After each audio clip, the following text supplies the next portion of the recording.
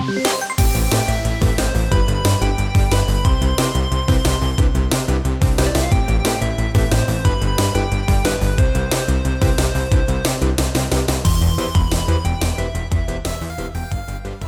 my name is Declan Dineen. Welcome to Checkpoints.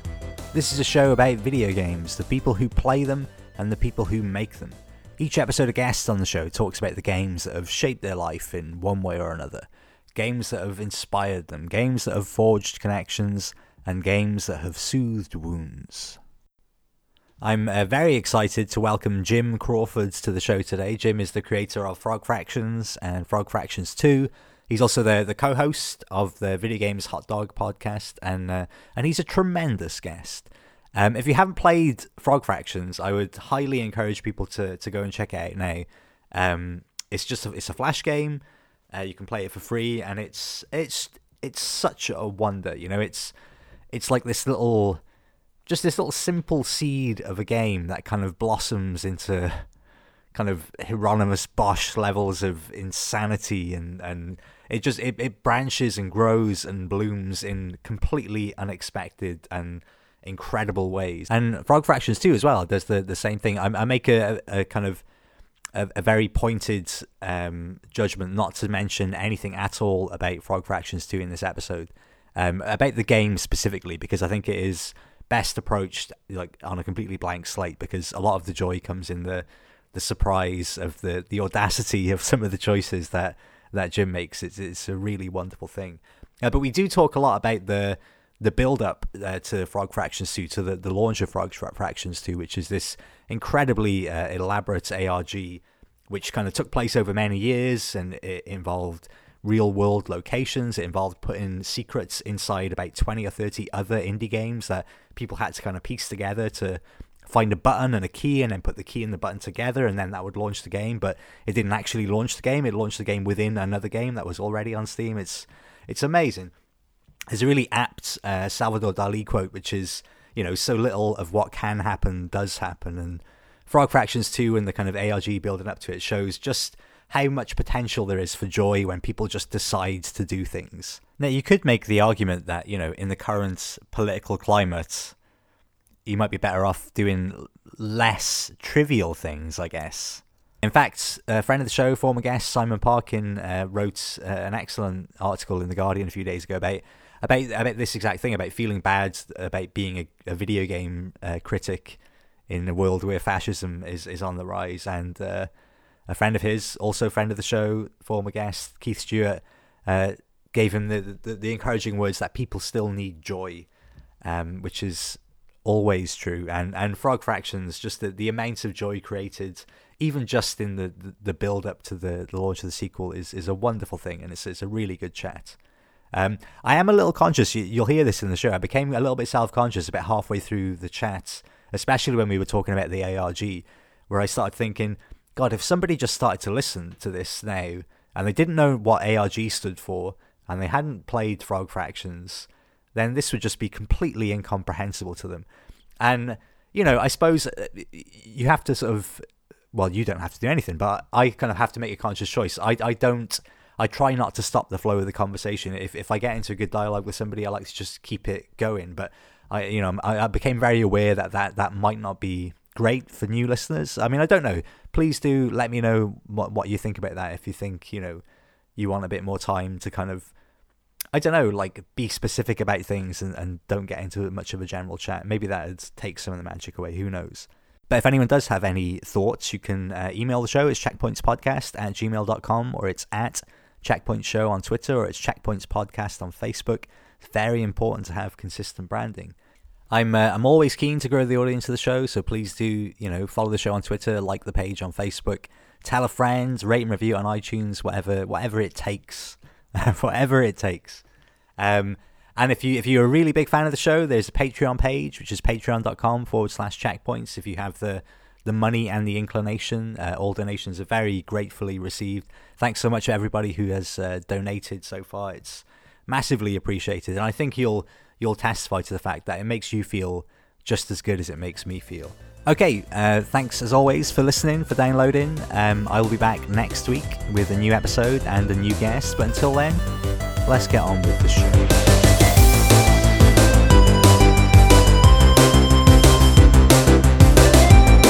Well, yeah, programming especially. Programming is very transferable. I could be making much more money if I were working for Silicon Valley startups instead of like indies who need my help. Yeah. But, you probably wouldn't be as interesting of a person though, Jim. Or as interested in the work. Exactly. Well, let's start the show then, Jim. So welcome to Checkpoints. Thanks so much for coming on. If you don't mind, would you introduce yourself? Hi, I'm Jim. You probably know me as the person who made Frog Fractions, but you might know me as the person who records video games Hot Dog every week. As the guy who mellows Zach out, so he's not quite as alpha on the rest of the podcast. Or you might know me as your friend Jim from childhood. We're gonna get to that, Jim. So I'll start as I always do with these episodes in asking you, Jim, what was the very first video game that you experienced?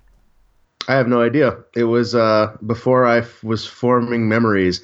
I have really early memories of playing Phoenix on the Atari 2600. Okay. And I have really early memories of playing Super Mario Brothers, but I'm pretty sure the Atari 2600 memories predate those. And even before that, I'm pretty sure I played Pickaxe Pete when I was 4 years old on the Odyssey 2. The whole Odyssey 2 thing is weird because I've gotten back to it in emulation, and I don't really remember. I didn't at the time remember any of the games, but I remembered all the shapes.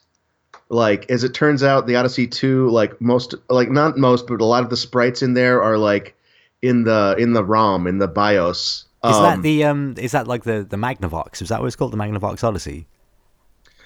Yeah, the Odyssey 2 was the Odyssey was a fixed function Pong machine basically. Yeah. And the Odyssey 2 was a cartridge machine. Yeah, they're super rare. I'm pretty sure I saw one of those at there's a video game museum in it's not a museum, it's an arcade in Nottingham, and they have a bunch of them because people donate them because they're super rare, but they break all the time. Right. Yeah. I don't know. I don't know how rare they are. There's but we had one, in my family when I was of the age to start remembering playing video games. In the Odyssey 2, a lot of the shapes are reused from cartridge to cartridge because they're actually in the console ROM. So it's really hard to say if all I remember is I remember that shape, if I actually played the game or not. But I'm pretty sure I played Pickaxe Pete. I've never heard of Pickaxe Pete in my life. Is it some sort of 2D platformer, I'm imagining? Yeah, it's like a single screen platformer like Donkey Kong. Okay. But it's also got, I think you definitely use pickaxes, and it might be a temporary power up like the hammer in Donkey Kong. But I don't remember. It's weird that you have so you said you have your first experience of a video game was before you had memories. So did you just grow up in a house where there was already video games everywhere? I guess so. Yeah. Who's with it? Were they your parents? At the time, I was. At the time, my mom was still living with her mom. So you've got generational video game players in the house. I think it was one of her brothers that had the console, but I definitely played it a little bit. Did you grow up in the Waltons? I grew up. So I'm going to say some words now, and I don't know what they mean. Okay. But I know I used to live in Islip Terrace, New York, on Long Island. Those words mean nothing to me because I haven't been there in a long time. So whatever Islip Terrace means, maybe if you live there, you can say, "Hey, Jim's from here." But the words are it's almost meaningless to me. I can visualize the house I lived in, but not the street I lived on. But I do remember my phone number from that time. You have such perplexing memories, early memories. But purely from that idea that the games are always around. So was it for you as a kid just another background noise fun thing like TV or books or comic books? Did you ever, or did you drift especially towards video games? It was just a part of life. But yeah, as you say, like yes, that was something that, for whatever reason, drew me in especially well. Uh, and Like, then what sort of like what was your first memories of, I guess, kind of going deep into a game or getting really involved with something? I have memories of like when I was maybe 7. We This was after we moved out of my grandma's house. We couldn't afford a game console, but we were occasionally, back when you could rent video game consoles, Absolutely, like Blockbuster yeah. which was a weird thing. We would rent NES and Super Mario Brothers, and I remember like I remember getting to the point where I finished Super Mario Brothers. That was the first game I can have memories of actually finishing, and I remember being really pleased with myself. And was it just you playing, or have you got like brothers and sisters, or you know? I would play with my stepdad. He was into that game too. Cool. And did you like start forming? Because I mean, I think you're probably a little bit younger than me, but nevertheless, like growing up for me, games was like super niche thing. So did you start to kind of, make pals through games as you like when younger in school? I don't really remember how I met my friends in school. But Yeah, did they all that's like games though? yes, they did, but I think that was like where I lived. Like playing an NES it felt pretty ubiquitous. I Although, think like, for all the Americans I've spoken to, that does seem to be the common thread. Everybody had the Nintendo and Super Mario, pretty much. yeah, it was a very very common thing to have. Although, like, I also remember like having feelings like we were the nerdy kids, so probably I was making friends based on my hobbies. I think it's natural. I think that's absolutely fine. You know, you see, Yeah, no, you're I'm not right. ashamed of it. I'm just not sure. And did you like? How did your kind of relationship with games grow as you got older? So you said you kind of naturally gravitated towards them. Did you start seeking out like other consoles or computers, or play stuff in school even? We didn't. So we were pretty like lower middle class family growing up. So like, I didn't have another console for probably another decade or so. But uh, because I had shown interest in programming, like my family put their heads together, and then they got me computers to play with. So I was actually playing computer games for much of growing up. On what sort And of also, computers? so I had a Commodore 128, which was really frustrating because it came with like boxes and boxes and boxes of pirated games, and none of them worked. Oh no! And only after like I had moved on to the next thing did I realize that they weren't booting because you needed to hold down the button to boot the Commodore 128 in Commodore 64 mode to boot most of these games. Oh, that's heartbreaking. Yeah, it was pretty like it was a pretty it was a shock. It Did was you a go pretty back bad though? shock. Was that then like, oh my god, this is the greatest weekend of my life? Very little of that. Very little of that. I was at that point like I had moved on to like PC stuff, and then after that I had gotten a 286, and I played a bunch of the Apogee shareware that targeted EGA video cards, and I played like there was this kind of amazing Bethesda's proto open world RPG based on the Terminator movies. What? Really, That sounds released amazing. released in like 1990. It's got, flight simulator graphics, like Yeah. solid color polygons. You're walking around LA, and you can get in a car, but all that does really is like display a car HUD over your walking controls. um, Like you just put like a box over your head with like a car panel inside. Basically, yeah. And like you can push a button to open up a phone book. Like you need to go buy a gun so you can kill Sarah Connor or defend Sarah Connor if you picked that character. and you open up a phone book and look up the address of a gun in the phone book, and then you like open up a map, and then you figure out like where you need to go from the map, and then you can drive to this gun shop. It like imagine if like Grand Theft Auto had instead of having an arrow pointing where you need to go, it just gave you a phone book and a map. That seems it was that, and that was a Bethesda game as well. Yeah, that's amazing. I can't think of like. I'm pretty sure it predates Elder Scrolls Arena, so like I think it was their first foray into that sort of game, and it makes an interesting contrast. Like, open world games didn't really come into their own on consoles for another 10 years with Grand Theft Auto 3, but like for comparison, all the action side scroller games on PC at the time were compared. Like there were a couple of decent ones, but they were mostly garbage compared to the mediocre stuff on consoles.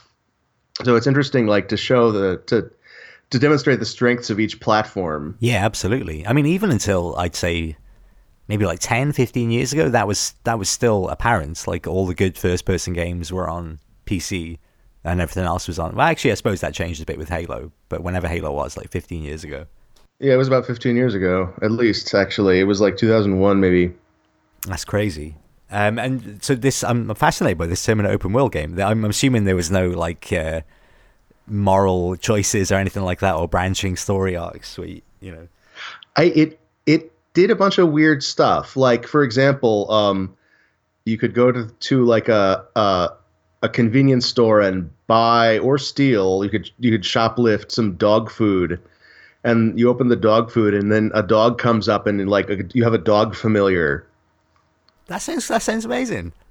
And if you buy or steal the condoms and you save Sarah Connor, John Connor is never born.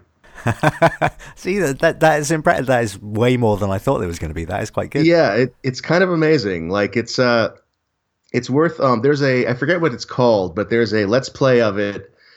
If I remember right, it doesn't have somebody speaking. It has really like over the gameplay, it has YouTube annotations, like text annotations, which is a really amazing way to document a video game, like from a historical like archivist perspective. Yeah, absolutely. But it's also like a really intense amount of work compared to like just talking while you play. Yeah, which is why you don't ever see people do that. So like if you're looking for a Terminator Let's Play, keep looking until you find the one that has YouTube annotations instead of speaking. I'm gonna dig that out. I'll put it in the show notes. Cool. So you mentioned like showing this aptitude or interest in coding. So I'm assuming would that have started when you started getting these sort of computers? It started before that, actually. I had like in maybe 6th grade, I can't remember. I had gotten or not gotten, but like found in the school library. One of those, I think it was one of those books that was just like, here's, every page is a listing of a basic program. Okay, yeah. That you can type in and you used to get them in old computer game magazines. You could like write your own little game and stuff.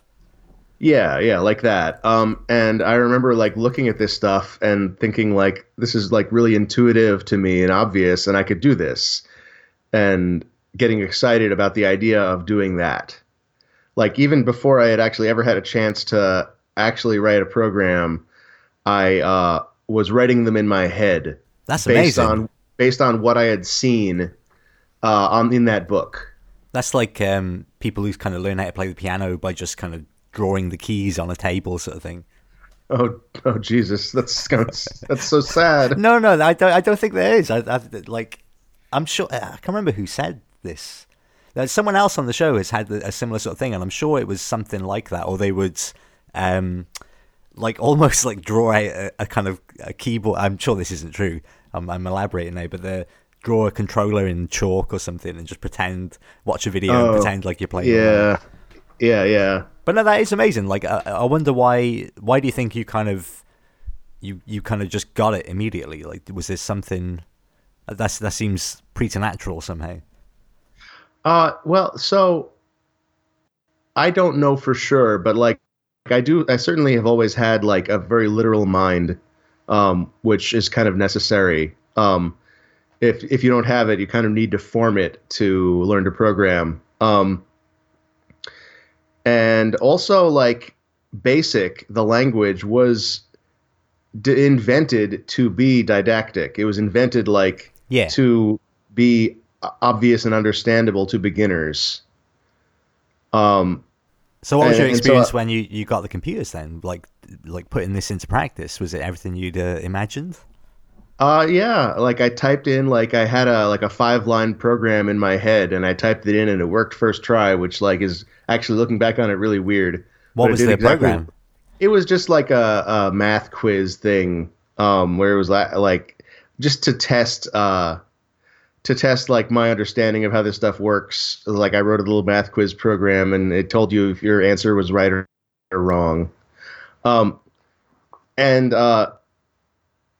Moving on from there, I had my mom's boyfriend at the time was it was a really experienced programmer himself, and he kind of took me under his wing and taught me it was a, like, in this respect, I led a very blessed life. So that, I mean, like, what sort of stuff would he have been teaching you though? Like, was there specific things you had in your head, like, oh, I want to do this, or was he just kind of like, oh no, throw away that baby stuff, let's go on to some real coding? No, when you're teaching somebody to program, and this was his, method, was if somebody is self-directed and self-motivated, you let them run with it, because, like, if you're motivated to learn something, the rest is easy. Like, it's just a matter of putting in the time, and if someone's, like, in that position where they're already, like, running with it, like, as a mentor, all you need really to do is just be there to answer questions. Yeah. Just like the internet before the internet, essentially. Yeah. So what sort of stuff did you start building and making? I really wanted to make games. And beyond that, I didn't really, like, have much thought on the direction. And so if you, like, load up some of these old programs I made, they're either like blatant ripoffs of existing stuff, or, like, here's a new kind of game that's just really bad and unplayable, but I just wrote it in the afternoon and saved it and never looked at it again because I just wanted to make a game that afternoon. Have you still got some of those? Yeah, I've got a disc that was scanned from the Commodore 128 disc. Just one of them. There's definitely programs that I remember writing that aren't on that disc, but, like, they're usually, like, most of them are pretty unplayable, and the ones that are playable are, like, it's hard to know whether like, how much of this is mine and how much of this is, like, an idea I typed in from a magazine or something. Yeah. I bet a lot of the, like, I'm betting, like, almost all the good stuff in there was like, oh yeah, you got this idea from a magazine. But that's fine. That's like finding, like, if you're in a band and you're a teenager and digging out an old mixtape and thinking, like, this song is really good, and then realizing it's just like a rip-off of a Pavement song or something. Yeah, that's always frustrating. But you clearly had, like, a desire to learn. So did that just keep growing? Yeah. I kept building stuff. I kept finding new things to be inspired by or rip off. After I got a PC, I got into the demo scene and started making that sort of stuff. Like the sort of 64K, do as much as you can in this amount of memory. Yeah, that sort of thing. Although at the time, like, the fun stuff was just do as much as you can with this modern PC, which was not very much. I still remember, I think the very first time I saw 3D graphics was in a demo, and it just completely blew my mind. I couldn't, and I remember being so frustrated that I couldn't understand why my PC could do that in that sort of 30-second window, but then just not run games at all. Because still to this day, I know very little about how computers and programming works. Yeah. Well, I mean, the difference between a demo and a game is just that the game engine is like robust enough to draw this scene from any angle and draw a dynamic scene that like is changing with gameplay. Yeah. And yeah, it's but it is like it in a very literal sense it is a demo of what is possible. Yeah. So like it gives you a really nice sense of the possibility space of what you could be doing if like programmers were smarter. And like I've actually seen people who make games nowadays, like, but were in the demo scene back in the day. I've seen them like go back and like make something like, let's make this like a modern 3D engine for the Amiga 1200, you know? Absolutely, yeah. It's amazing. And those sort of old, the kind of, I think there was like, I know for a fact, because a friend of mine, the guy who does the artwork for the show, he does a lot of sprite work for Spectrum games. But like modern Spectrum games that are still being released. Really, that's amazing. Yeah, no, and they're amazing. And I think it's only really when, like, speaking to him about it as well, because he's really good at it, is understanding the limitations of it, and then just being even more impressed by the things that they're able to produce now, because it's unbelievable. Like, especially with stuff like, you know, the Spectrum and really early home computers, there was so little wiggle room in anything really. Yeah, there's definitely like a degree to which, like, if you're not a programmer, like, you're going to be less impressed by a demo because you don't know what is hard and what's not hard. So speaking of that, then, you know, during this period when you're getting really into coding, like, what sort of games are you playing? I mean, I imagine, like you know, you have this skill for coding, and sorry, I've completely changed the question halfway through, but that's okay. Yeah, no worries. It's mainly just like the idea that you immediately were like, I want to make games. I mean, was that just because of the, you know, your age and games are fun, or were there specific games that you're like, probably, oh my god, yeah. I need to do this? Like, there wasn't a specific game that kind of inspired you on that path or anything? No, I just wanted to make games. Just I liked games, and games are fun, and that really was it. And then like there was a long period where I wasn't really making games because I was making demos instead. And that was just also because, you know, demos are cool. I want to make demos. Did you get competitive? Because I know that's quite a competitive scene, right? I mean, that's kind of what drives it. I never got good enough to feel competitive. Like there was always there were always people who were much better than me. But I got like good enough to impress people who weren't in the demo scene. And similarly, like when I got into tracker music, when I was writing music, I was never as good as the people I was comparing myself to because we were in the scene together. But I got good enough to write good music outside of that context. What's the tracker scene? Tracker music is like mod files or S3M files, like the sort of music format that was used in demos. Right. Okay. Is that like I used to have when I was a teenager? I had a music software program called Fast Tracker. Yep, that's one of them. Is that one of them? Oh man, I haven't thought about that for years. I loved Fast Tracker. Yeah, there's definitely a modern version of that if you want to. Like I'm using Schism Tracker, which is a remake of the one that I used back in the day, and I bet and in fact I know there is. I just don't remember the name of it. A remake of Fast Tracker that you can use if you want to like just start pulling in your old skills and just apply them directly to modern tools. You can just do that. I'm sure. I don't know if I'm misremembering this now, but I'm sure the company that made that went on to make games. Like they became a games company. That was Triton, which, unless I'm misremembering, became Starscream. Wait. Was that the name of it? Anyway, it was the company that made Chronicles of Riddick. I'm pretty sure that's exactly what I'm thinking of. Yeah, I'm pretty sure there's a direct through line from that demo group to that company. Is Starscream's the name of like a Transformers character, isn't it? It is the name of a Transformers character, yeah. I'm gonna look this up. Starbreeze. Starbreeze. Okay, that's what it is. Thank you. And yeah, they made Fast Tracker. That's amazing. Yeah, and they did a bunch of really cool demo stuff. Oh, so you know, in my own way, I was part of the demo community. I'm going to keep that because I always thought that was like people who make demos and hackers were always the coolest kids on the internet when I was growing up. So that's right. That's all I've ever wanted to be.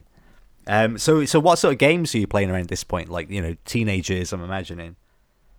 I played a lot of Doom. When Quake came out, I played a lot of Quake. It was mostly like roguelikes. I played a lot of NetHack. Okay. And other than that, like what I remember playing is a lot of like Apogee and Epic shareware. So, like the Duke Nukem, the first two games, Jill of the Jungle. There's a whole like catalog of like mediocre Apogee platformers. Like Pharaoh's Tomb. I remember really fond memories of Pharaoh's Tomb and Monuments of Mars. But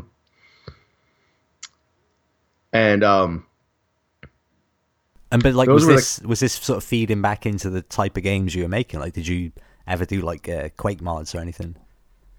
I never made Quake mods. I wanted to make platformers, and I remember like. But did you have a console? Because that seems to be, that's the natural home of the platformer, as we mentioned earlier.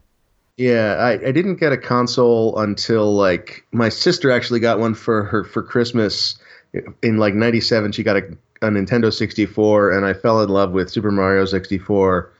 I still have like I still consider that like basically my favorite game, even though it objectively doesn't really hold up. Oh no, it's a wonder. It's one of the few games that I can vividly remember, like my first playthrough of it, and just being completely, my whole world shifted. Like, it was unbelievable. Yeah, it's the whole package. It's like both a really well designed game, like a really well tuned control scheme. Like you run around in this game, and it is just fun to run around or run in circles. Yeah. And also like that on top of like navigating 3D spaces in a way, like even having played Quake, I'd never felt like I'd navigated a 3D space in this way before. It felt very new. I just like I got really obsessed with that game, and I got really good at it, and like it was just a staple of my life growing up. As in my 20s, I was really like someone who played Mario 64 a lot. How do you get good at it? How do you judge that? Well, I just would. I feel like I was.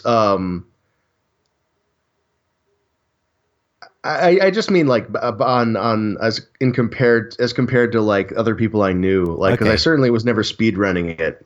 That's always my first thought, because that always blows my mind. But yeah, no, that was outside of my ken. And like I look at like at someone like I forget his name. I was for a while I was following the at the time world record holder on Twitch and watching him run, and it was just like he would finish the first couple of stars and then reset, because the time wasn't good enough.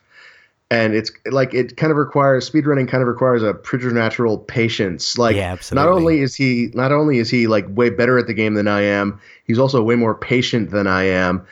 And those are probably linked, like the patience of being willing to practice the same jump over and over again for hours until you have it like so that you can't fuck it up. Like it's that's kind of amazing. So how was like you said you were playing that in your 20s and stuff. So like at what point did you, not at what point I suppose, but did you just continue pursuing programming? Like, did you ever think, right, I'm going to get a job in this, so I'll go to university or apply for jobs or something? Yeah, I mean, programming is something that I've been doing continuously since I was maybe 11. Right. It's just been, when it wasn't my job, it was my hobby. And yeah, I was trying to get into games. I was trying to make games for a living. And it like at the time, like I had not graduated, but I had just gotten a job. I just like kind of dropped out of college, and I had gotten a job doing like web development. Okay. And it was paying the bills. It was interesting enough to keep my attention, and so I didn't mind it. But I was definitely trying to get into games, and this was like in 2002. And that's like, looking back on it, the worst time in history to try to get into making games. Yeah, it's kind Like- of between booms, kind of. Not really booms, but Yeah. you know what I mean? Like, it's between Like- Megabyte and the indie, like, a few years later. Yeah, but well, between when like games between indie 10 years later and like 10 years before, that the size that we considered indie later was just the size of the team that made Yeah, yeah, games. And so if you're trying to build up a portfolio, you just have to make games. And like, looking back on it, what I would have done, like at the time, what I should have done is just build games that were small enough, and this is what I ended up doing later, build games that are small enough that I can finish them myself and like that are reasonably bite-sized. And I think that would have been an impressive enough portfolio.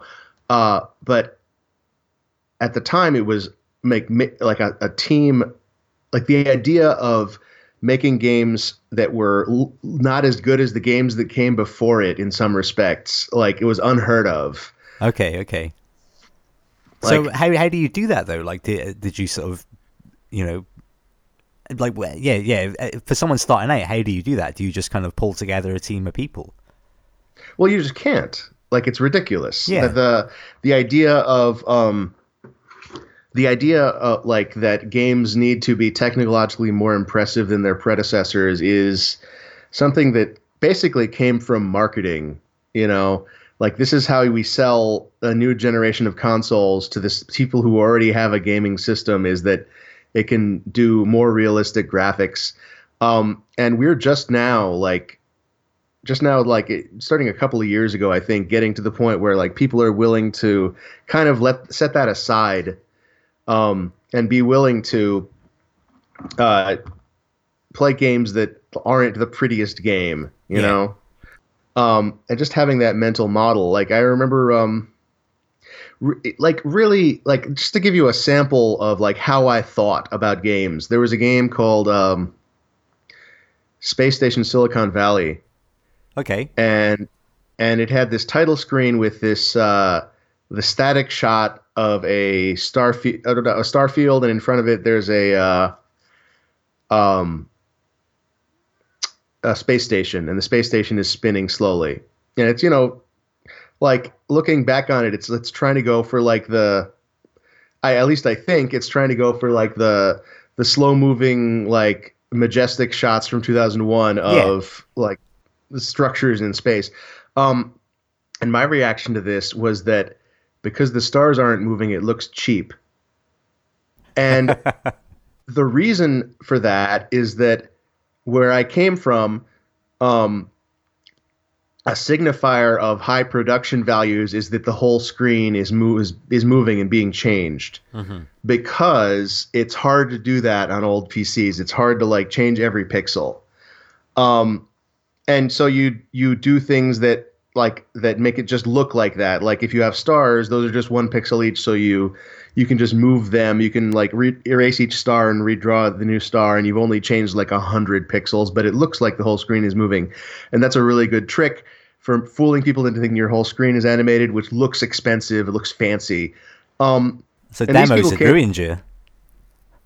What was that? Demos had ruined you. Yeah, like the Space Station Silicon Valley team was just like, yeah, of course you can. They're on a console where it's easy to change every pixel, so that means nothing. Yeah. And yeah, like things like that. That was where my headspace was at. Like, I wanted to do something like fancy and exciting and like eye candy, and it was just not in my capability to do it by myself. And it would be one thing if I had like artist friends and friends who wanted to do level design. But I've always been like kind of a lone wolf developer. So what did you do? I didn't like, so I had a really hard time like getting a job in games. You know, I ended up making websites for a long time. in like 2004, a friend of mine graduated from college and was like, "Hey Jim, you should come make games with me at my parents' house in Truckee, while they're away." And There's I a ended place up called Truckee. Truckee. It's a skiing town Okay. That's in an amazing California. named place. Yeah, yeah, isn't it? It's a brilliant. Um, Sorry, continue. yeah. And so I quit my job. I went there, lived with him. It was basically like a dorm where people make games. It was a really exciting like 3 months of my life. And we were working on a game the whole time. We never ended up shipping it, of course. But it was a really good boot camp for both of us. He ended up getting a job at, I think, America's Army, which was. Do you know about this project? I do know. Yeah, it was like the recruitment drive video game, basically. Yeah. So he was like an engine programmer on that for a while. And I got hired at a middleware company that was doing debugging tools targeted at game developers, which turned out to be a huge mistake because like it combines the stresses of like a startup and an R&D company, like a major R&D division. And I was just like not willing to put in like the life commitment necessary for that. And like when I came out of that, I was, really depressed, having just been laid off. They called it laid off, but it was really firing, and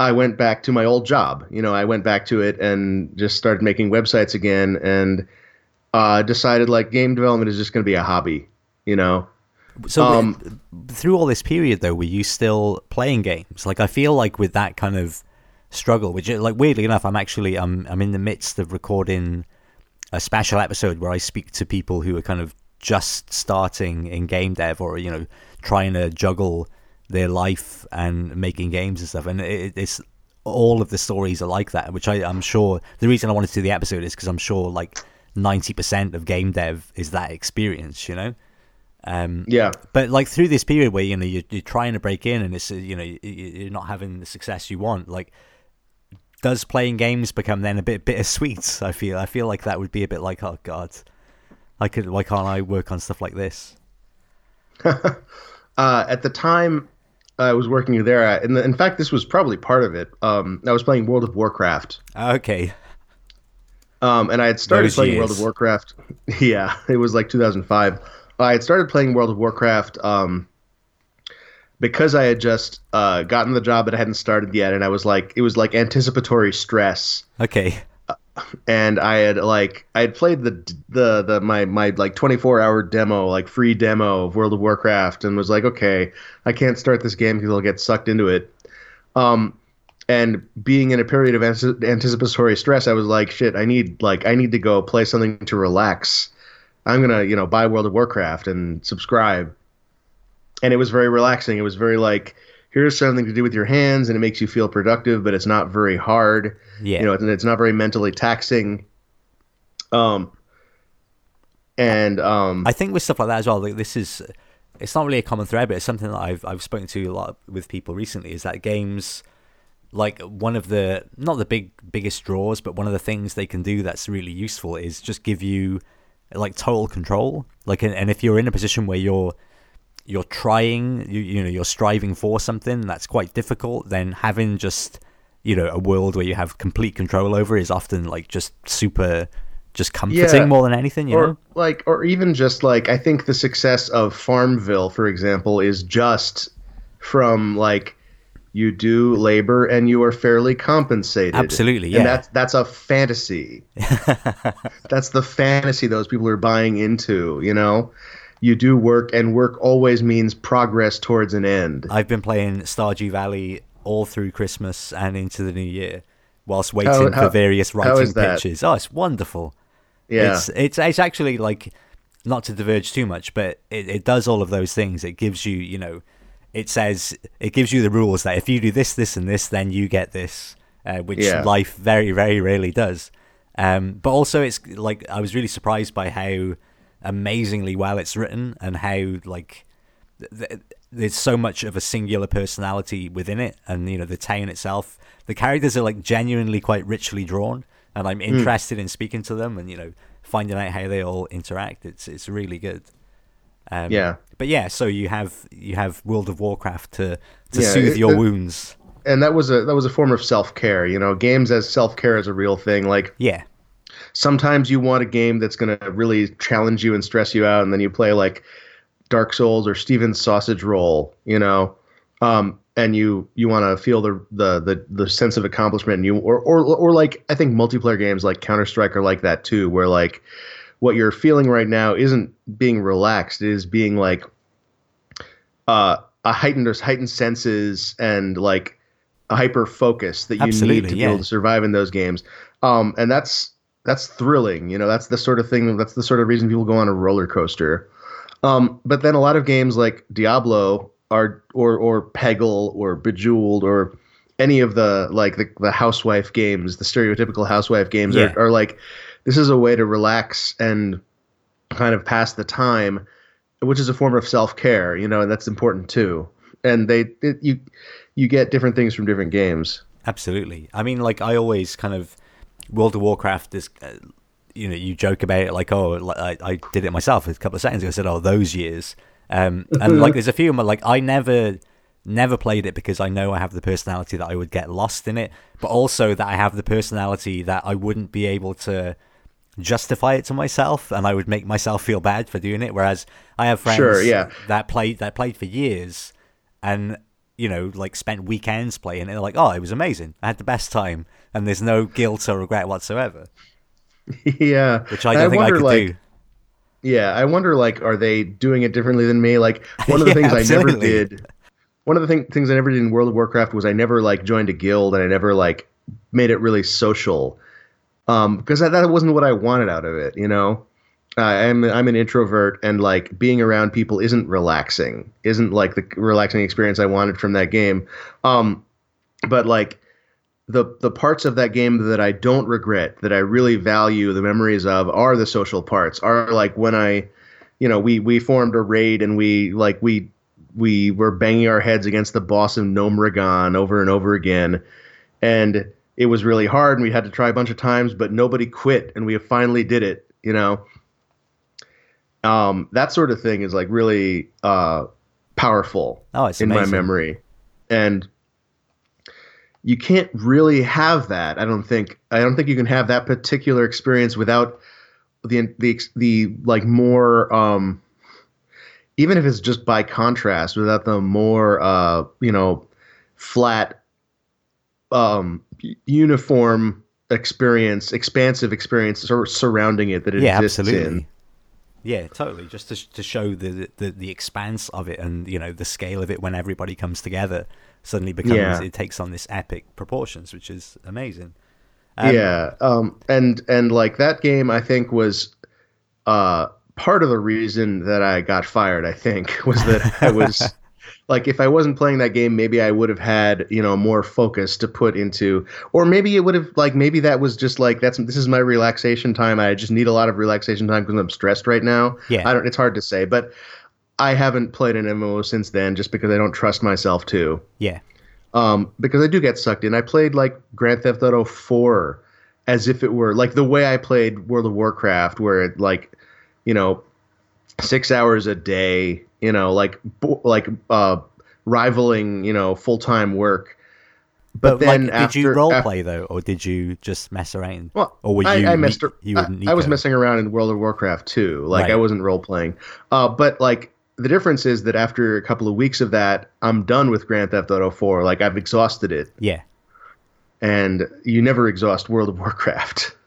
You just keep doing 6-hour days for the rest of your life.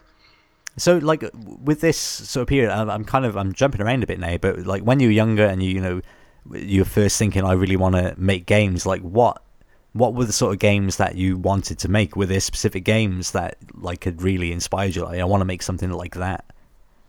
If I had, what I wanted to make with things like Super Mario Brothers, And you can make that sort of game on the Commodore 128, but I had no idea how, and my mentor didn't know the hardware, so he had no idea how. Like if I had and also like it was just beyond my ability. Like Yeah. even if I had known how to do the graphics with like to use the built-in sprites and the built-in the scrolling tile map that the Commodore 64 has, even if I had known that, like I could have done something interesting, but handling gravity and collision detection in platformers is a little bit beyond what I was capable of.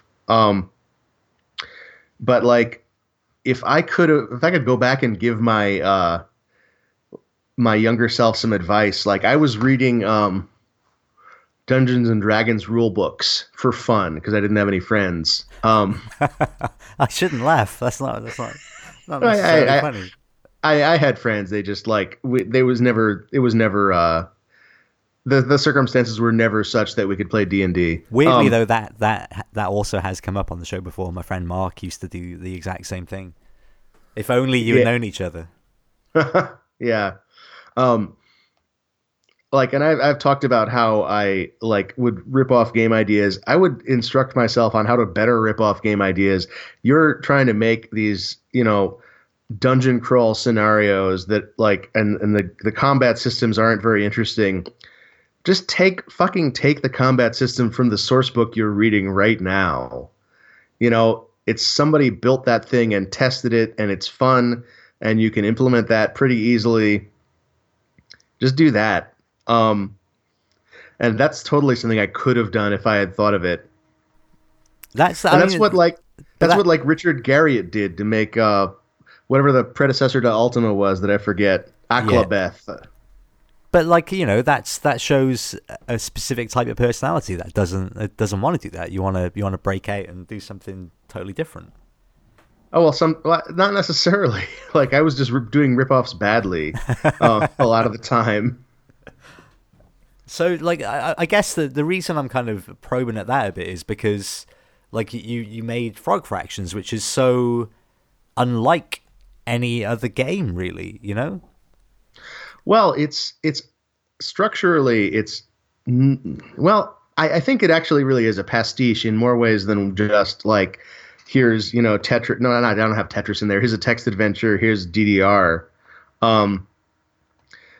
Like that game came from, first of all, it came from like when a friend of mine came to me with like art assets for a frog-themed Missile Command game. And was like, hey, do you want to make a frog-themed Missile Command game with me? I was going to make it with my brother, but then he went back to college. So you want to do this? Wait, I need more. Why frog-themed Missile Command? Oh, she just likes frogs. Right, okay. Rachel just is a big nature fan. And to set this in time, is this like after WoW? This is like 2011. Okay. This is like after I've been in like 2009 or 10, I decided like, okay, I'm going to start like, because I hadn't shipped a game like basically ever. I had made a bunch of game engines and I'd done a bunch of game development, mostly like engines, and then like made enough game to test the engine, like make sure it works, and then never made enough game to actually like put in front of anybody to play. So I had made this pair of decisions in like 2010 to like make a game that's small enough to ship in the amount of time my attention span lasts. B, make it in Flash, which is at the time the most lowest barrier to entry way to get games in front of people. Like you could just send them a URL and they're immediately playing it. They don't have to download and install things. They can just go to this URL and play it, and no problem. Oh, and also like, fuck doing things the right way. Like, when you're doing engine programming, you always want to do everything the right way, and that's how I've been working for 20 years. Like trying to like always thinking about the architecture of the platform and the architecture of like how best to do everything, and that's good if you're an engine programmer. But if you're trying to ship a game, that's terrible because you need to be working not on like polishing what's there, but like getting everything feature complete enough to actually put it out the door. And so what prompted that? What prompted that change in Just mind? just like I was excited about, the small games I was seeing, and I was like, I could make a game that small and I could probably do something interesting with it. And I was sick of never shipping anything. It was just like, I want to get my games in front of people. That was all it was. So just like a certain amount of time had passed, you're like, oh, right, enough of this. I need to just make something. Yeah. I was at the time, I was still at that web development company, and I was like really feeling like I hadn't done anything interesting in my personal life in a long time, Yeah. Not that anyone could see anyway. But I want to go back to Frog Fractions, but I want to cut in because this is a nice place to cut in, I think, and just ask a few kind of relatively quick fire questions. Are you good Sure. with that? Yeah. Yeah. Okay, so Jim, if you had to play a game with death for your very mortal soul, what game are you best at? I would probably pick a really easy game. If you wanted to make it be like a fair challenge, I'm pretty confident that I could finish Mario 64 without dying. Okay, so what if we didn't want to make it a fair challenge? Then I would play a game where you can't die. So like off the top of my head, Wario Land 3. Okay. that would be, I would love to see that. Wario Land 3 to the death. Yeah. We've already kind of covered this a bit, but I don't think we ever got to the end of the story. But has there ever been a game in your life that has consumed it so much that you've had to just uninstall it and never touch it again? That was World of Warcraft. That was World of Warcraft, yeah. Was Yeah, there a hard stopping point for that? No. I basically got sick of it, which is like, I look back on that and like maybe that was like some sort of self-defense mechanism kicking in, or maybe the self-defense mechanism is simply just is boredom. That's Yeah. what boredom is for. And I did go back and I played Burning Crusade, whatever the first expansion was, and then I got sick of it and I'm like, okay, this is good. I feel happy purged. about this. And then the next expansion had achievements in it, and I was like, oh fuck, I can't. No, I'm not doing that. And I actually did play that a little bit, but like only with a hard rule where I was only playing like with other people, with like a group of friends, and we eventually just stopped. And I haven't touched an MMO since then. It was just like I just can't trust myself with it. Fair enough. Are you a competitive gamer, Jim? Have you ever got very competitive about a game?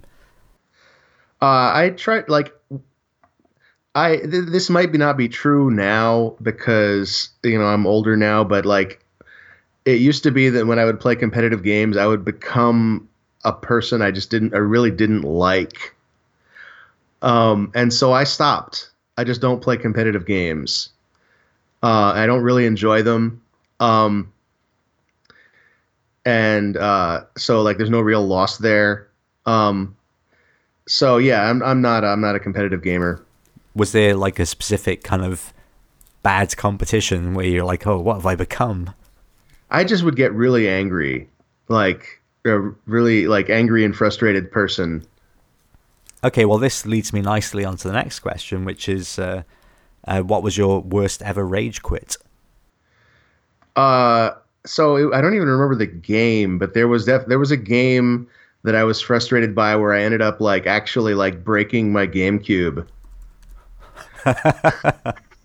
And it was repairable. It was just like there was just like a piece of the vent was stuck in the fan, and they had to like I had to like cut that part out and pull the fan back into place. But like I think it was something really like inane, like the tutorial to Rogue Leader.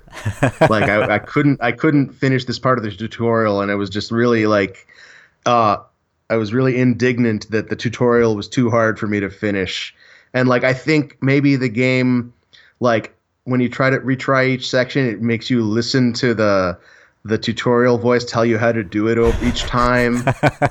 It was just like Like a combination.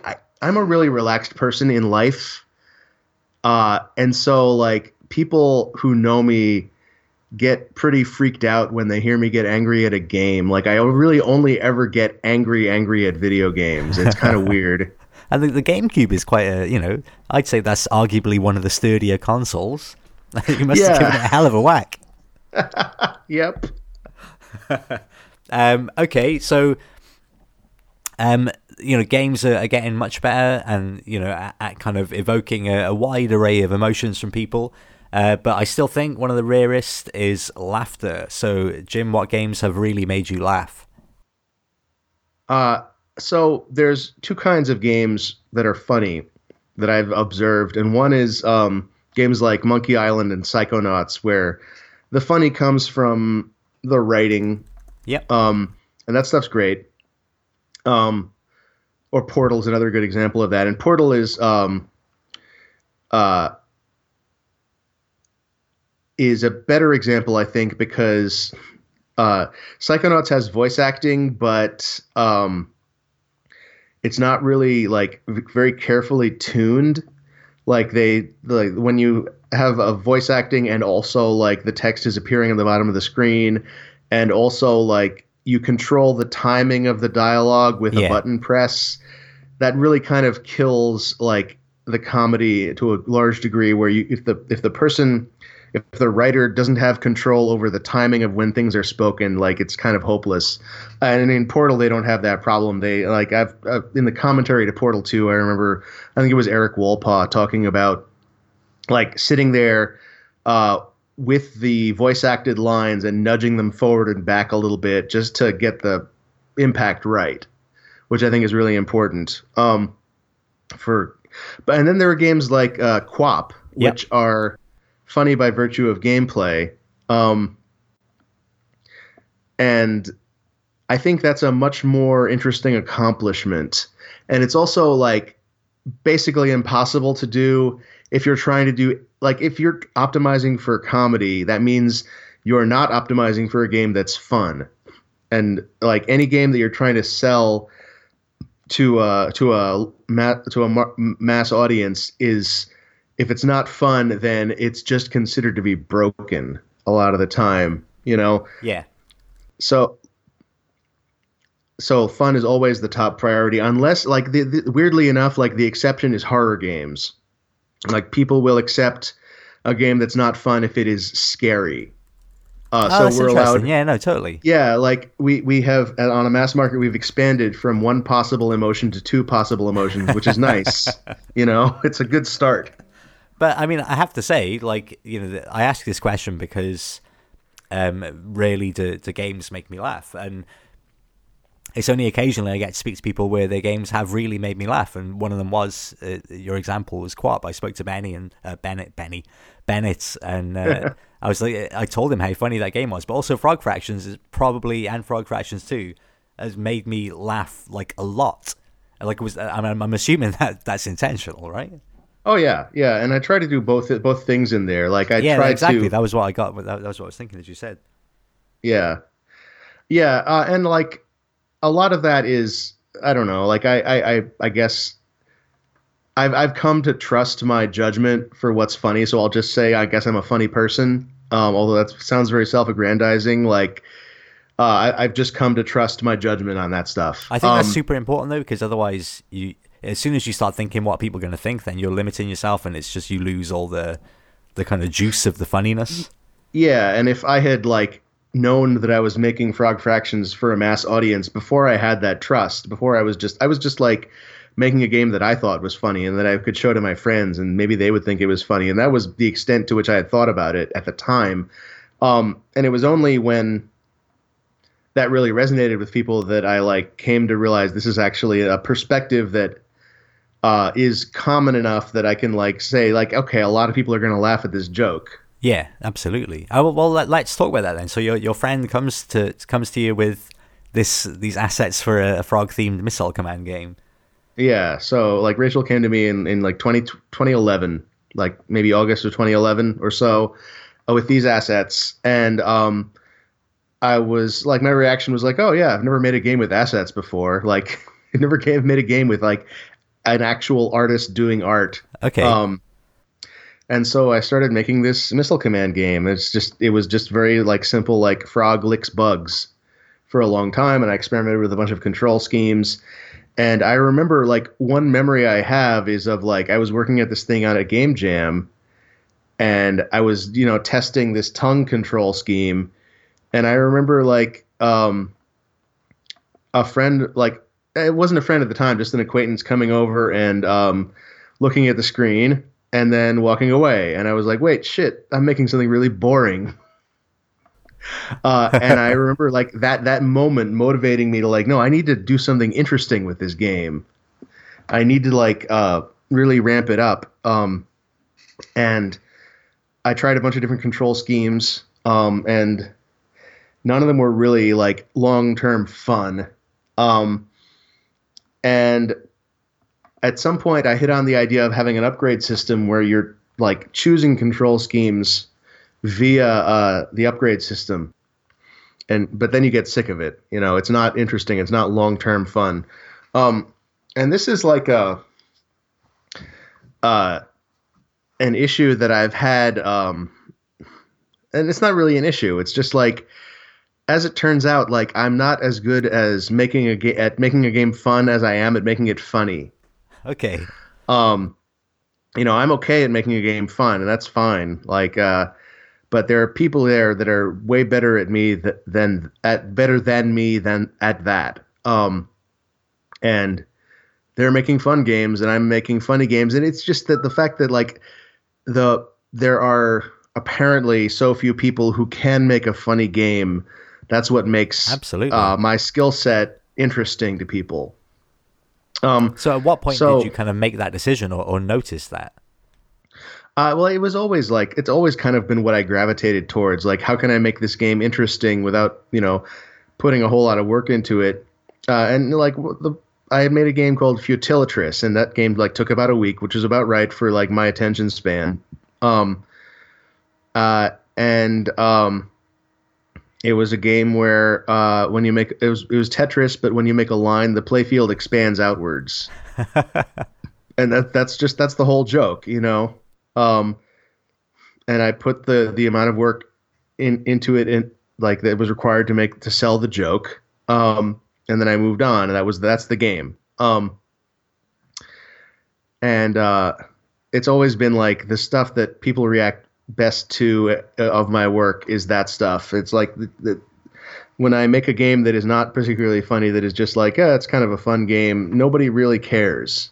So that's always been kind of my focus. That Tetris thing is quite interesting though, because it's like that's almost the joke of Frog Fractions as well, and Frog Fractions 2 is that when you do something good, it expands and it just gets to like proportions you had no idea how that was.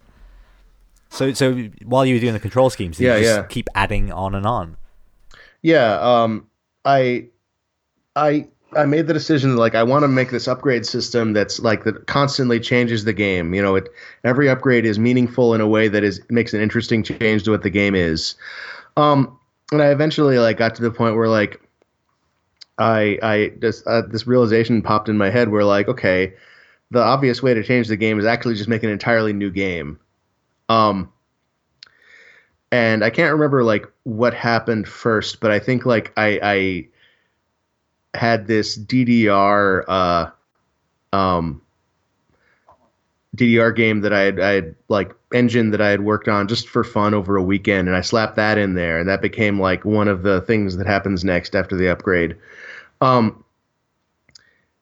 And like the game was basically developed chronologically, in terms of like what happens next to the player is what happens next is what I developed next in the game.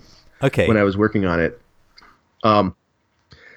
So except for that DDR section, which kind of went in the middle there. And like so once I had the part where like, the idea of like, where's the fruit going when it falls into the water? Oh, it's probably just in a pile under the water.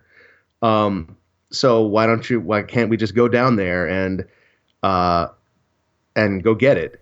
Yeah. And I created the diving helmet upgrade, which doesn't exist anymore, but like at the time, that was what it was for. It was like the upgrade was for diving underwater. And it was made explicit in the interface that that was what you're supposed to do. And so you get the diving helmet, you could dive underwater, and you get all the fruit.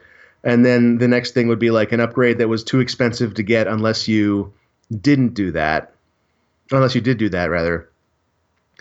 And yeah, sure, why not just take off into space? I enjoy like writing. I enjoy playing shmups. You know, we'll fly through an asteroid field. And as you mentioned earlier, you love doing Starfields. That's right. Yeah. Although in this case, I just used like some shot of a nebula from NASA.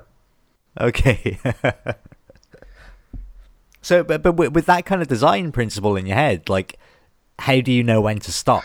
I knew what so that game's development really could have, like, realistically, it could have gone on forever. Like, there's no exactly, yeah. There's no obvious stopping point, and in fact, the ending of that game it implies that the story continues with more ridiculous shit. The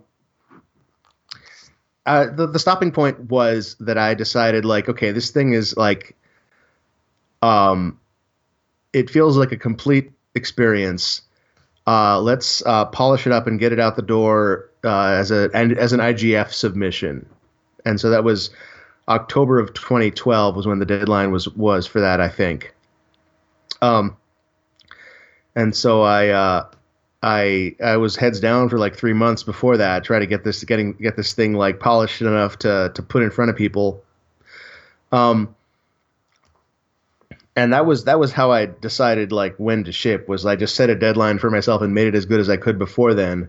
And that was what happened with Frog Fractions 2 as well. Was I just had a deadline. In this case, well, it was partly like, when is my money going to run out? But be sure to like get it as good as I can before then.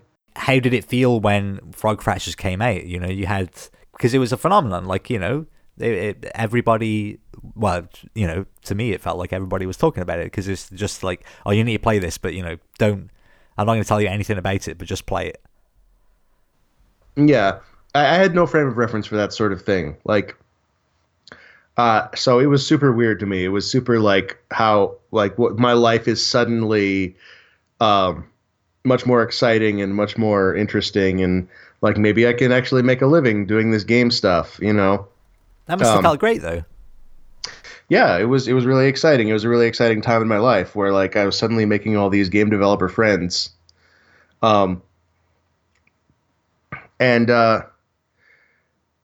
Yeah, like it gave me the confidence I needed, and it gave me the connections I needed to like make another go at like making games for a living. And it gave me like the reputation I needed to like realistically make them on my own terms. Yeah. Whereas like I think AAA development is really like brutal on the human body, you know. Yeah. It's not really something that I would recommend any person do. And like making games on my own terms means I can, like, if I like put the amount of work into something that I feel like is not going to like have long-term negative consequences, you know, on me, like I can modulate the amount of work I do and not feel like I need to be in the office till 1 a.m. Pretending to work, which is a lot of the time what's happening there. When you have like people putting in like 100-hour weeks, they're probably not actually getting that much done, because like if you know you're going to be in the office till midnight, you are doing as little as work as possible to be able to survive that. Yeah, absolutely. So like just not having to pretend is nice. So I don't want to talk about Frog Fractions 2 at all, because I think people should play it, because it's a joy. Like because it's the exit, like, and half of the fun of those games is the like, what? No, this is happening, you know, and like that's yeah. It's such a joy, like it really is. But like, so with this kind of burst of success that you got with Frog Fractions, like, did I don't know if it felt like what was your sort of first thoughts? Like, what can I do now? Like, did you feel like you had to do Frog Fractions 2 purely because you're like, okay, now I can do it properly? So it took me a year to figure out what I was going to do.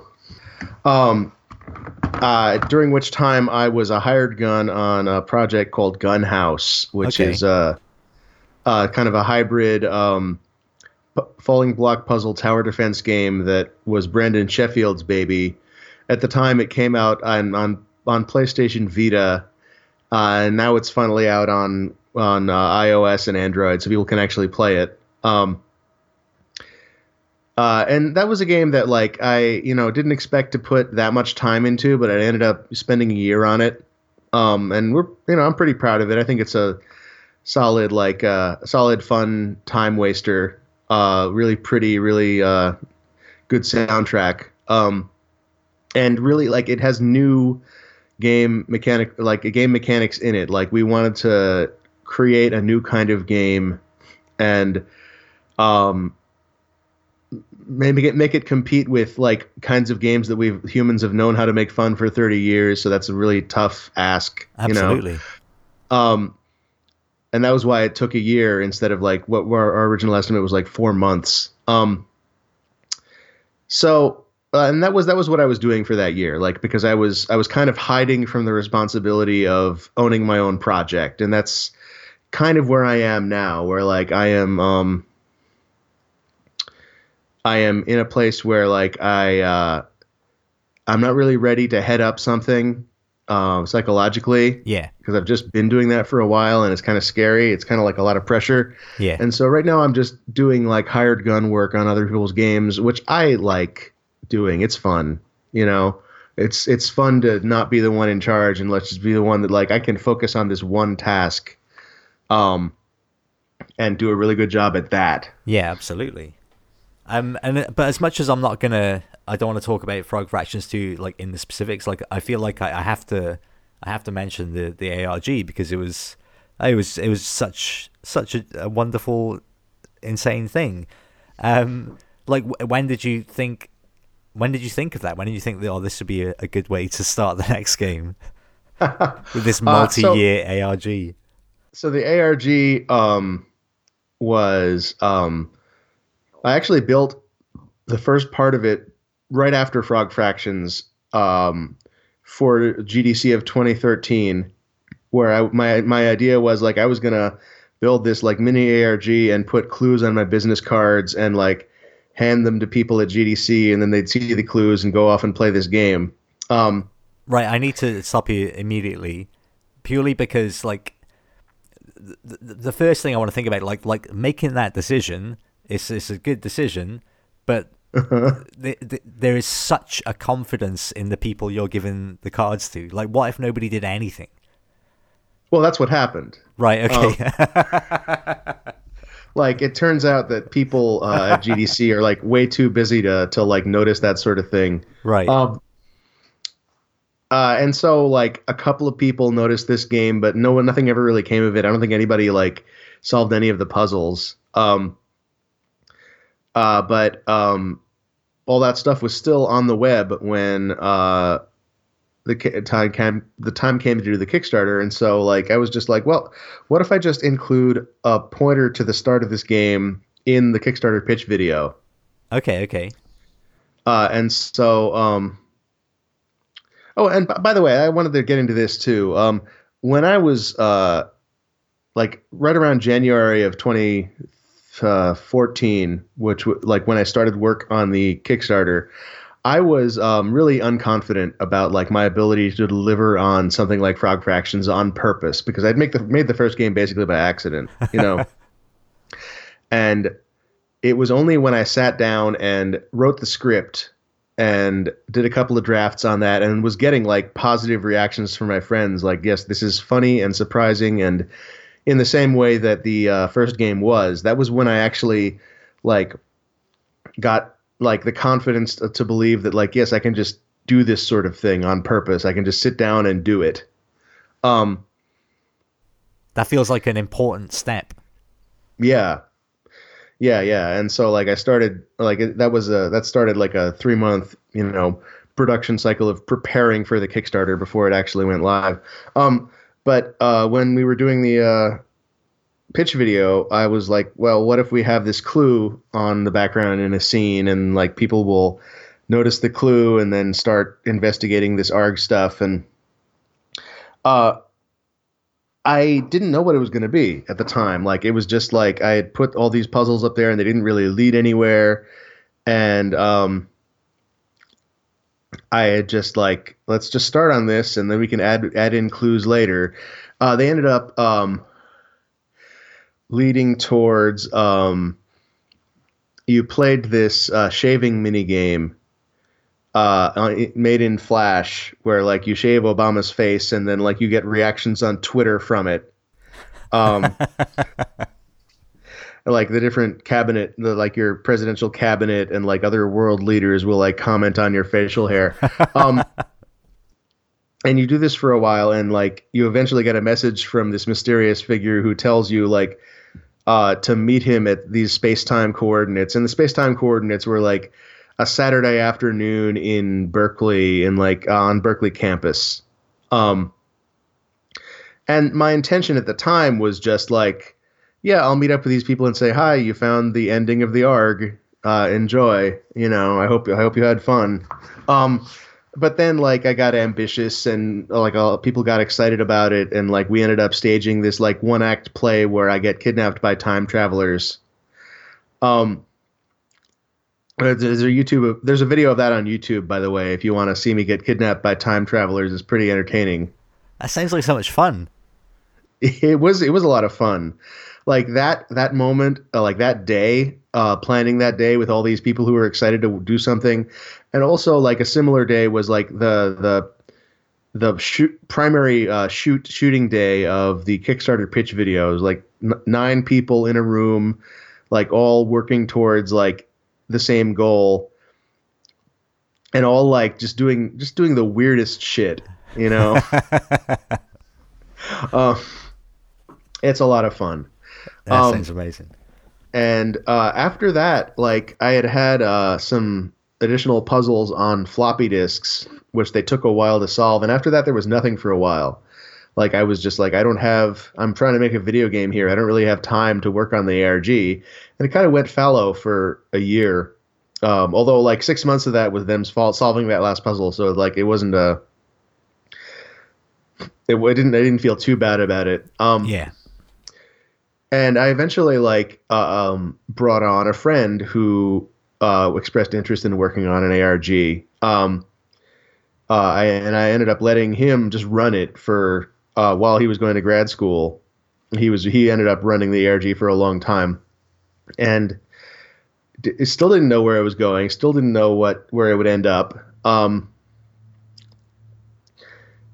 And in the meantime, I was making this video game, and that's my perspective on most of this stuff. Is like I'm making this video game, and Justin is running this ARG, and we'll eventually tie them together somehow, but I don't know how. And it was only like towards the very end, Justin had come up with this, like, I'm building this, like, I've got this wooden box, I'm going to fill it with weird stuff. And it ended up going through me somehow. Like, I had possession of this physical box, and I was giving it to one of the ARG players. And the ARG player we ended up having lunch. And she talked to me about, like, the horrors of, like, she's a biologist, the horrors of the wet tropics, you know, where... and she confided in me that what she really wanted to do with this box, like she was supposed to like do like an unboxing video where like she shows all the other ARG players like, here's what's in the box, what could it mean? Yeah. What she wanted to do was add her own secrets to the box and run a side ARG of her own. I just immediately agreed to this because that sounded like a great idea to me. Absolutely. And Justin was like, he had finals, so he wasn't really doing anything. And so Erica's ARG like became my ARG. Like that's where all the focus and attention went. And she had been planning this thing, I think, for a long time. Like she'd wanted to do an ARG for a long time. And so her work was really involved and extensive, and there was a lot to dig through and a lot of content.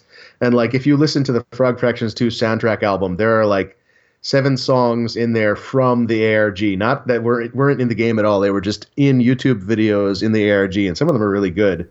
That's amazing. Yeah. I feel like at this point I should. I mean, it's probably completely redundant by now because if people don't know, they would have turned off. But ARG stands for Alternate Reality Game, Right, and it's basically yeah. like a grand treasure hunt. Yeah, like a kind of like a scavenger hunt, but like with a story. Yeah, it seems a bit redundant 3/4 of the way in, but nevertheless, Sure, just in case. just in Um, case. yeah, and so I ended up because everybody's eyes were on her work. I ended up coordinating with Erica when it came time to actually pay off the ARG and connect it to the game itself. Okay. And we ended up building this. Like I was racking my brain, like how can I make this ARG have a payoff, and how can I do it in such a way that it doesn't violate the initial idea of the Kickstarter, which was that, and this is probably something I should have specified earlier too. The Kickstarter promise was that I would make this video game, but I would never tell you about it. Like I'm not going to tell you what it's called or where it's released, and my name isn't going to be on it, and you just have to find it. That's the premise. Okay. And so how can I pay off the ARG in a satisfying way while still holding to that premise? And I ended up coming up with this idea. The initial idea was one of those Amazon Dash buttons, like where you've got this button that's labeled like Cheetos, and you push the button, and then it like automatically orders Cheetos for you from Amazon. Is that a thing? Yeah, it's a real thing. They have like Oh my god. They sell individual buttons for like all these different products, like Tide detergent and like cat food. You could really abuse those buttons. Yeah, you could. Leave one of those unattended. You've got truckloads of Tides in the house. Yeah. Oh man. Okay. Yeah. Just don't keep out of reach of children. Especially if they're like, "Where are the Cheetos?" and they just keep pushing it until like, why aren't? And the idea was to make one of those, except it said Frog Fractions 2 on it. That was the initial thought. And the idea was then like, okay, then when they push the button, the game goes live somewhere. But I'm not, I'm not telling you where because that's part of the puzzle. Okay. And so what it ended up becoming was there's this like elaborate like room escape puzzle in Portland where the people who solved the puzzle, they got this key. And then another group of people, so I think they went to a library in Kentucky and found a note. And that led to a game I made that was a pastiche of her story that was just unboxing videos. Okay. And that led to instructions to like how to get this mushroom switch. There was this box that we made where you insert the key and you turn the key and then you push a button and it just plays a sound. But it's like until you like figure out what it is, like the button is labeled Launch Frog Fractions 2. And so they ended up getting this key in the box together like the day after Christmas. But how did that even happen? Like, I don't know. I was making a video game. You'd have to ask the people who ran the ARG. Again, this blows my mind because I feel like this could have collapsed at any point, or just never happened. So it was fully dynamic. Like if it's like there's a huge difference between like building a video game where everything has to work right, and like running a tabletop RPG where if the players don't do a thing, you can just compensate for that as the DM. You can just say, okay, well, you're going over there. Well, okay, the interesting part of the game that I want you to find is now over there. And that happened a lot over the ARG where we would put out some clues, and the people on the forums would wildly misinterpret the clues. But as it turns out, like, you know what? I like their interpretation better than our intention. That's canonical now. I'm just going to make that be the real solution. And so, but wasn't there a whole section within games as well? Oh yeah, I forgot about that entirely. Oh my god, yeah. So this was something I was involved with, so I can talk about this at length. Um, I ended up putting this sigil, like kind of looks like an eye and a gate mashed together, Okay. in about 30 different, over the course of the past 2 or 3 years, about 30 different indie games. And those games that have the sigil in them, the sigil indicates the presence of a puzzle, and it's usually a really difficult puzzle. And if you solve the puzzle, then you get this map piece, and the map piece, when you put them all together, they display this like map with um, like a cornfield maze looking map with concentric circles and like different notation at various points on the maze.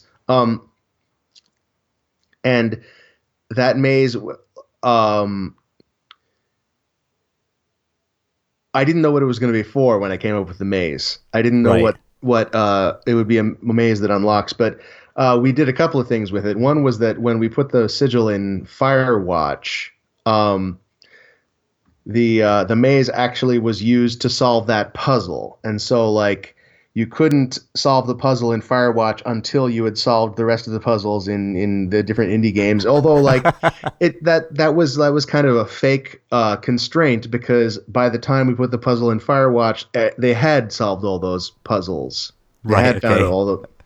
It would have been much more interesting if like the first thing we did was put the puzzle in Firewatch, like, and then like, oh, we have this weird collection of symbols. What do we do with them? And then over the next 2 years, you put together the pieces and realize what they're for, and that solving that puzzle led to it gave you a username and password that if you had been playing the Frog Fractions 2 ARG, which was unconnected, like as far as people knew, so far it was completely unconnected. If it gave you a password to one of the terminals in the Frog Fractions 2 ARG, and so that was what overtly linked these two ARGs. Right. Okay. Um, I've lost track of all the ARGs now, but that's okay. Yeah, so there were two of them, and this moment like made people realize they were actually a single ARG, and Okay, so they all meshed together. those communities had to figure out how to merge, And what it gave you in the Frog Fraction 2 ARG was this series of soup videos where a friend of mine and I would sit and like eat soup and talk about it, and that's like. That was like explicitly intended to be a bad payoff for the ARG. Like Okay. that was like, I thought it would be hilarious to have like this really disappointing, dumb payoff. And that's a really like audacious thing to do when you don't know what the good payoff is going to be, And so I was racking my brain, like, how can I make this thing pay off? And I came up with this button idea that would like, you push the button. When you finally put all the pieces together, you push this button. Yeah. I thought they would live stream it, but they ended up just uploading a video. So like as soon as the video went up, and we saw that it had the sound in it of like me saying launch sequence initiated. That was when we made the game go live on Steam. And at that point, like they had like some detective work to do where they had to like go find like there are tools out there to like look at what games have been published and what games have been updated in a certain span of time, and so they had to like look at that data and like correlate that with like what other suspicious information is there. Like for example, like the person who created Glittermitten Grove, which was the game that we patched the Frog Fractions 2 into. Okay. I had worked with me in the past, so that was suspicious, Like Ryan Ike is in the credits, and Ryan Ike is known to work on Frog Fractions too, so that was suspicious. The patch notes for that patch had the word fraction in them, Okay. So things like that. But was the button linked to the launch? Because in that we didn't launch it until we saw that the button had been pressed, yes, but like there was it wasn't like connecting to your Wi-Fi. my point is that thinking about how this would all work, then you would have to know when they press the button and then launch it almost immediately so that they could make this comparison. Yeah. And that was what we did, yeah. Does that mean you were just on like 24-hour alert for when the button gets pushed? We were, well, there was a long wind up to it because like we were watching them we watched them talk about like, oh, we just realized we need these two things to be together. So like the person who had the key shipped it off. And so we were like, okay, well, it's probably going to arrive on this day. And then it arrived on that day, but like that was like Christmas Eve. And the guy who had the button was like, well, I'm not making the video now because I'm spending Christmas with my family, you know. And there was all this anticipation. So we had a pretty good sense of exactly when it was going to be pushed. So we were just awake for that. That's exciting. It was the timing of it was crazy as well because it was like Boxing Day that it all went live, right? Right, exactly. That was a weird, like, who ships a game on Christmas? That's just stupid. Oh man! And as it turns out, there was actually a game that shipped when we shipped, and people thought this like VR game, like the poor people working on that game on Christmas, like we needed to ship this game ASAP. Let's put it out Christmas Day. That's kind of dumb and hopeless. That must have been such a like.